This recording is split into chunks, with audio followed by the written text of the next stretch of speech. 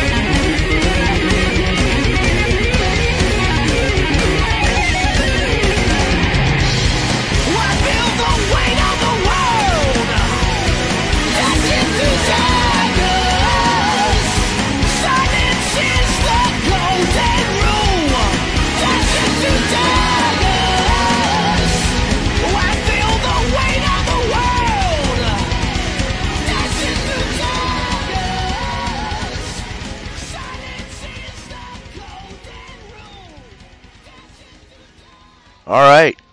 See, that's how that pause works. Okay. Don't worry, it's just so much easier when we're talking to people and I don't have a whole band because then everybody starts cracking up laughing. Um, No. I'm sure you understand. You've done Oh enough yeah. interviews, so. Um, well, tell you what. Why don't you tell us something about that song? Well, yeah. So "Dancing Through Daggers" is kind of an interesting tune. It's sort of it's like the song that I guess you could say, kind of started the next part of my musical career. I mean, the first thing I did was Guitarcadia, which was going to be primarily an instrumental album with maybe one or two vocal tracks thrown on there, and that's exactly what it turned out to be. But the bad part about that was just as that happened, it became increasingly harder to maybe go out there and support that type of stuff, especially in Pittsburgh. It's a small town. I mean, it really, instrumental music isn't exactly, setting the world on fire. In a lot of cities, you have to be part of festivals and stuff like that. That has to be the right audience and stuff. So there was a challenge there, and Dancing with Daggers was going to be like the effort for like a new band and stuff like that. So that's really what it was. I mean, it was like kind of like the ushering in the new era. But that era is over right now, so I'm kind of back to doing solo stuff. So now, that song kind of like sticks out, just by itself. I have a 6-song EP that's coming up, and it's going to have a couple covers, a couple original vocal tunes, and a couple original instrumentals. So this is going to be one of those things, though, like where I truly feel like all 6 songs that are on this EP are going to be very strong. Nice. I was going to ask you with Guitarcadia. I always have problems with words like that. Um, that's such a guitar shredding like masterpiece. What was the creative process like for that? And then how did that shape your opinion? I mean, I think you kind of already answered it, but if you can go a little bit more, how did that shape your outlook on creating the new EP? Well, first of all, the experience of recording it was great. You know what I mean? The experience of doing like, Guitarcadia it was my own thing. It was my baby first. You know what I mean? So it was like, it was also virgin territory for me because I was responsible. I wasn't with a band. You know what I mean? Like where they said, hey, Andrew, you got to come in and do your guitar tracks. Hey, you got to come in and do your solos. Hey, we might need you on, vocals like this at this one point. This was the kind of thing where, I had like a ton of creative freedom, and at the same time, I really had to be disciplined in a lot of ways. So with the 6-song EP this time, I mean, it was more like I allowed some band influence on the previous recordings I did. This time I just said, you know what, this is my stuff. I'm putting it out the way I want. I've had some great musicians come in and give me a hand on stuff. And, so I was able to like divvy out like the way I want to vocals on certain things. Share, as time has gone on, the internet and all that kind of stuff, Dropbox and other ways to share files and large files of that. Sharing ideas it's different now. So it's even more different than it was a couple of years ago, when I did Guitarcadia. So this experience is a lot better. Like, recording guitars is almost, I don't have to worry about miking stuff up because I use the Fractal Audio Axe Effect 2. So I get all these great tones in this little tiny box, and, that part of the recording process is just so awesome. You just can't say enough cool things about it, Oh yeah, absolutely, absolutely. Well, let's take it back a little bit further than that. From the beginning, what was it, or when did you discover that music and picking up the guitar was going to be your calling? Well, wow, that I don't know. I think that started back in the early '80s. It was just one of those things where I knew it was something I really wanted to do, and I knew I wanted to do it. And I started out on drums, but I sucked pretty terribly at it. And I tried guitar, and there was something about it that felt a little bit more natural to me. And at the time, I grew up listening to bands like Journey and Boston and Night Ranger, and so very early '80s stuff. And I've kind of gone back to that. Like some of the originals I write, they have that pop mentality, but they have a harder edge too, So it's like, how could I say it? Like at that point, like, I knew that guitar was the right thing I wanted to do, because it not only did it look cool on MTV, but there was something about it. It was like very expressive. It's very, without sounding too, corny about it, but there was something, about playing guitar that, like I said, it felt very natural. I didn't feel like I was struggling in the beginning. Now, I mean, I'm not going to say I'm not a better player than I was 30 years ago, but because I'm now educated, I'm seasoned. I feel like I'm seasoned. So back then, I did feel like it was very natural to pick up and learn a song, and it's like, oh, okay, I can figure the song out or whatever. So that was a cool thing. So it motivated me more. Well, listening to your music, you can certainly hear the range from rock to metal to pop, and you have you got elements of a very classic, heavy metal sound. So I mean, you can certainly hear that, you just didn't show up recently, okay? But who would you consider like to be your influences, and from then, maybe when you first started on guitar, and then who influences you or inspires you now? I mean, when it started, I mean, we were talking about like Brad Gillis and Tom Schultz and Neil Schon, Eddie Van Halen. I mean, like, those were like the early influences, and it kind of went into the more of the metal guys, at that point. And Yngwie came along and screwed everything up for everybody because it was so awesome. And it was like, oh my God, we all got to play like this now. And by the time the late '80s rolled around, I really got into the Shrapnel guys. I mean, that was like the dawn of like a new, of a new world there. You know what I mean? It was new territory being broken. I mean, just in a 10-year span, the style of guitar, it just exploded. Just look at it from like 1978 to like 1988. Oh yeah, look at the difference was, And then then grunge kind of kicked in, and guitar really took a back seat to a lot of stuff, like what I consider like educated guitar. When that took a back seat, it allowed some people to roll with the changes at the time, but then some people like myself, I just kept playing the whole shred thing, or whatever you want to call it. And when it kind of came back around, I was a much more seasoned player now, mm-hmm. And so that was pretty cool. That was a cool part of that, to be able to to go and now say, hey, look, guitar playing is cool again. And wait, who's this clown Xander?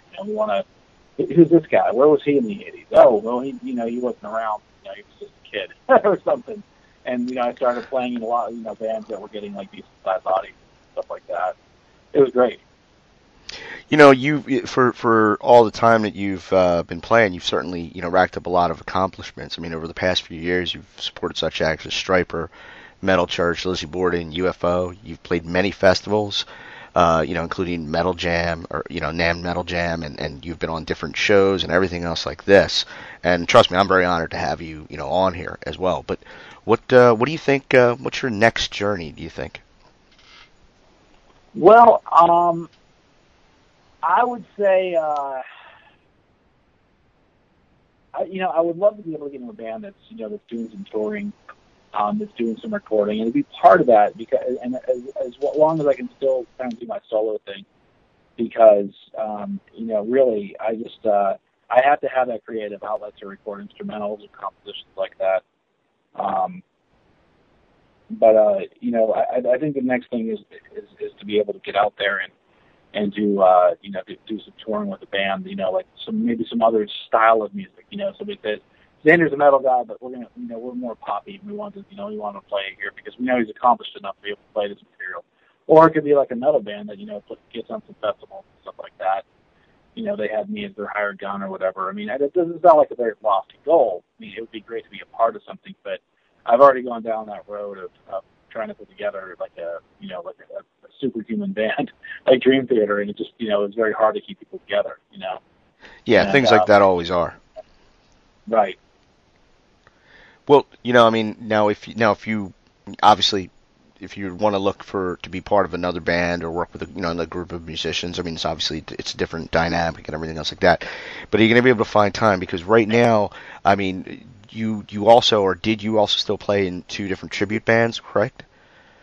I did, yeah. Do you still do that, or? I don't officially belong to any one tribute band now. I have a cover band here in Pittsburgh called Raised on Radio, and we're just rehearsing right now. It's a kind of a chill situation, but the beautiful thing about it is, we do like a lot of Journey stuff. So, the Raised on Radio name comes from. But one of the coolest parts about it is the people we have in this band are so talented that we're doing stuff that a lot of bands can't do. And I'm not saying that these other bands suck. I'm saying that they don't have they may not have the ability vocal wise. I mean, you could get 4, 5, 6 people in the band around here or anywhere else, and they can probably throw down musically and sound terrific. But you get them all. I mean, maybe only 1 or 2 of those people in that band can actually sing. Mm-hmm. But we got a band full of 4 singers, more accomplished singers, and so we can do all these really intense, crazy harmonies, pull off songs that, like I said, a lot of people can't do just because they don't have music vocal abilities. Yep. And I've seen some bands around here that, especially in Pittsburgh, I'm not definitely going to mention any names, but they cheat like hell. I mean, it really pisses me off sometimes. But at the same time, they're making $2,000, $2,500 a show, and the audience is rat's ass. You know what I mean? They're just they're out there dancing, shaking their ass, having a great time. But they're playing the backing tracks, so they sound fuller. And I see 3 or 4 people on stage, and I'm thinking, how the hell are they doing this? And then I learned about I slapped myself upside the head and said, hey, wait a second, it's 2010 or 2012 or whatever. It's the age of click tracks and all that kind of stuff. And I think that the audience, like I said, they don't care. And I don't think that it's disingenuous. People, other folks I've played with do think it is. I mean, if you can have 4 people like Van Halen go up and put a wall of sound out there to you, you know what I mean? Mm-hmm. That's true performers, and I think that age is kind of dead, unfortunately. So with Raised on Radio, we do all cover tunes, but, we do all, we do a great deal of, cool cover tunes, not just oh, we got to play this song so people dance. Yeah. It's more no, let's put the song to tear people's heads off first, and then we'll play a song like that. Gotcha. And that's the way it should be. I believe, too. I agree with you. Too many bands get people up and dancing, and they're really kind of crappy. Okay, when it comes to that, but you know what I mean. It just got boring to me, No, trust me, I can understand. As someone listening, it got boring to me too. I don't see too many cover bands. My work doesn't allow for it either too many times, but I know what you're saying. I'll tell you what. Why don't we take a pause and let everybody listen to another song? What are we going to let them hear this time? Well, let's stick with maybe a vocal thing. How about Under Darkened Sky? All right, this is Under Darkened Sky.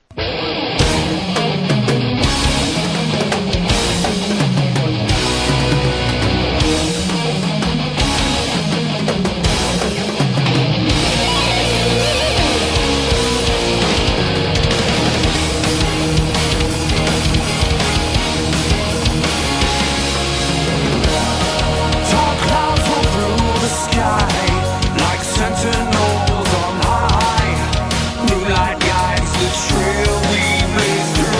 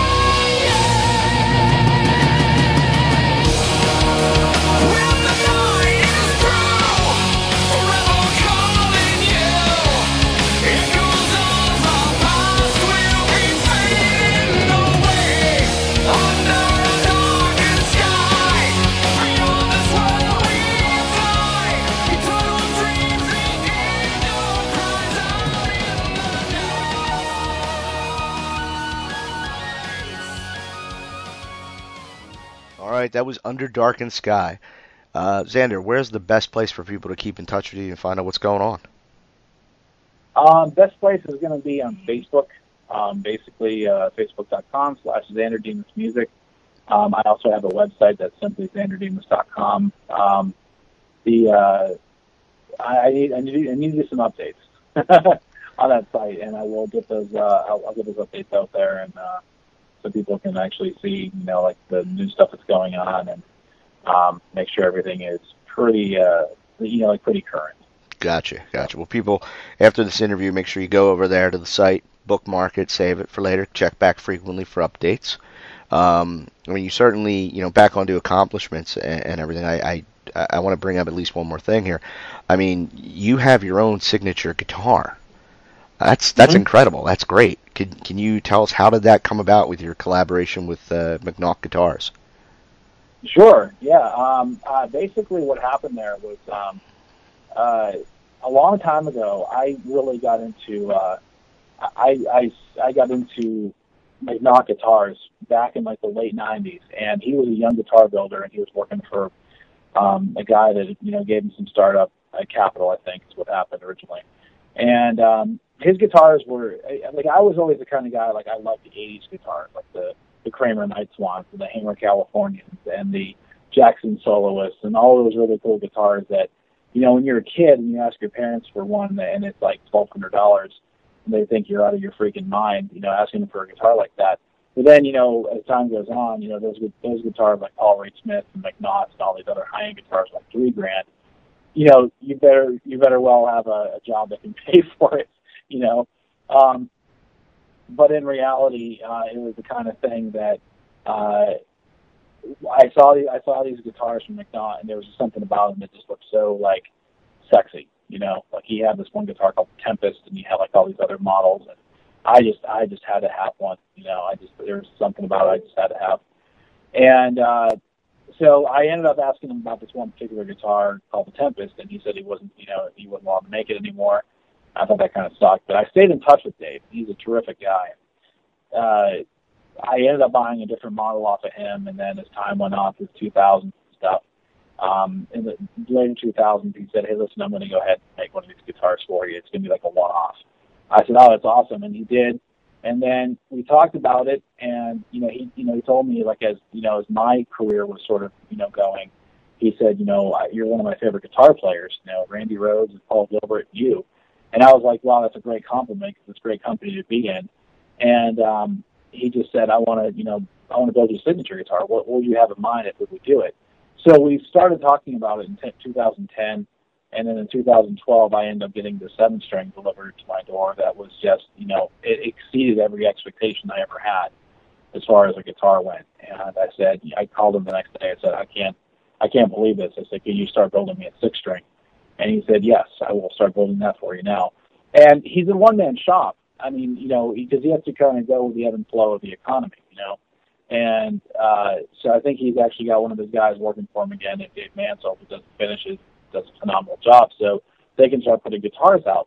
Well, the cool thing was, like on the forums and, the Facebook and other parts of the internet, people said, "Hey, check out the, XD guitars from McNaught. It's like new." And then people were like, "What the hell does the XD stand for?" And someone says, "It's Xander Demas signature model." And they're like, "Well, who the hell's that guy?"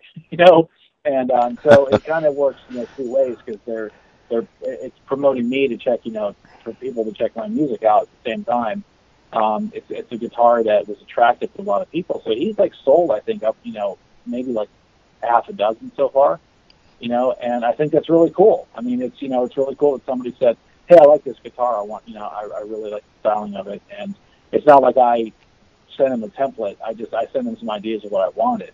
Mm-hmm. And so, we're sort of like co-conspirators in the whole thing. But it feels good to be a part of that. You know what I mean? Oh, yeah, absolutely. That's great that you guys both benefit from doing this together, and he loved what you were doing, you loved his guitars. That's really cool.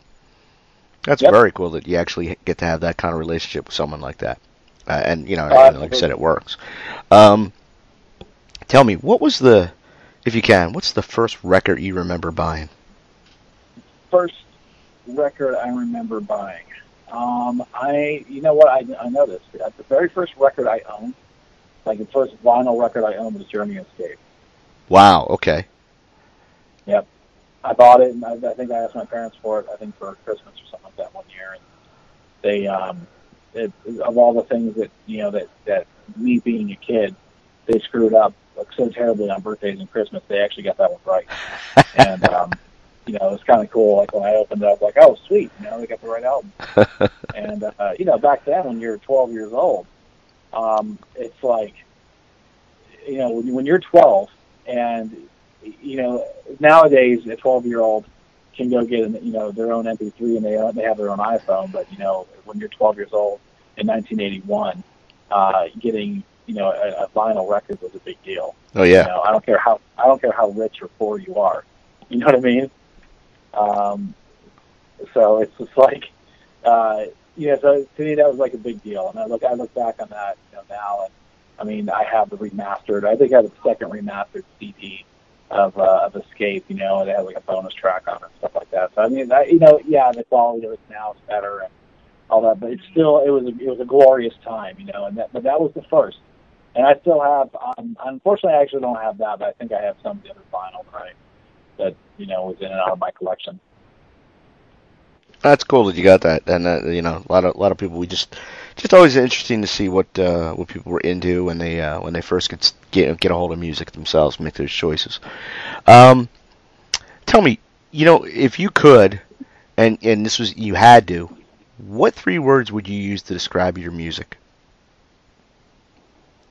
I would say it's high energy guitar rock. Good. I like that. I totally agree with that description. Because honestly, Sean, I have to completely drop the whole shred label. I mean, it was cool for a while, but I don't want to be pigeonholed as a shredder. No. I just brought it up for that, and certainly anybody listening to the music knows that that's not the case anymore. You know what I'm saying? Right. And I don't mind people saying that, because a lot of times when people do say that, it is like saying, well, hey, it means the guy is accomplished. He's if he can play or whatever. You know what I mean? But at the same time, I don't want someone to just think that as soon as the solo section comes in, I'm gonna do an Yngwie kick and a Bret Michaels spin, and I'm gonna roll into like a solo that I'm going to be using all 8 fingers on a fretboard the whole time. I mean, no, there's a time and place for that. Yeah, that's true. Yeah, so I mean, I'm more like, I like a soaring melody, and then I like to be able to like throw people a curveball. And I mean, it was kind of funny. I was reading an old interview, an old review of the track that I did with Liberty and Justice on that double compilation that has like a bunch of great hair metal stars on it. I was very fortunate to be part of that, and I did this track called Sucker Punched. And that song, it was Jerry Dixon playing bass from Warrant, Rick Stitch from Hotel Diablo was the singer, and I think J.K. Northrup was doing the rhythm guitar. He's actually the guy that on Dancing with Daggers. He's the one that actually mixed and engineered that tune. But anyway, on that particular track, that solo is sort of like what I'm more about. There's like some melody lines, some cool little, melodies in there. And then I roll into this lick that it was one of those things that when I nailed it in my studio, I was like, oh, hell yeah, I got it, And it was like one of those moments. And, no guitar player likes to sit there and say, oh, damn, I killed it. You know what I mean? I think it was in that moment, like when I heard the finished product, I was like, wow. I thought the solo sounded really cool and fit the song, but now I like it even more. And I read this one review where the one guy said it was one of the highlights, and I was like, wow, that's super cool. So that little experience made me feel really good about that kind of stuff. Oh, it should when you get a good review like that. That's you know what I mean. It's validation for what you're working on, and that's always a good thing. Right. Nothing wrong with that at all. Yeah, exactly. Yeah. So, before we wrap everything up here, is there anything you want to say to your fans?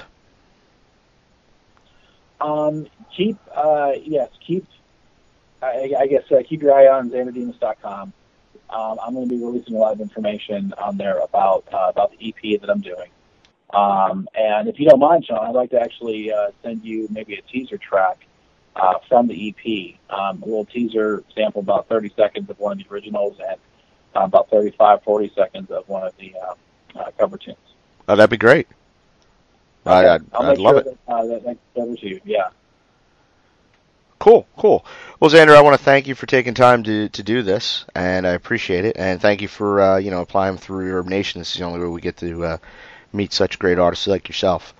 It's always a great thing for me.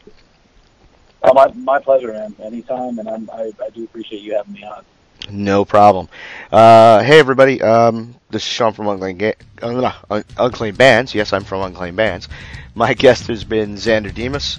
And make sure you go to his website and check everything out and check his music and keep up with him. Okay? And tune back in for more great music from great artists like Xander. Thanks, everybody. Thanks, Xander. Thank you, Sean. The statements, views, and opinions expressed in this podcast are solely those of the individuals and in no way reflect the views of Unclaimed Bands, its parent company, or subsidiaries.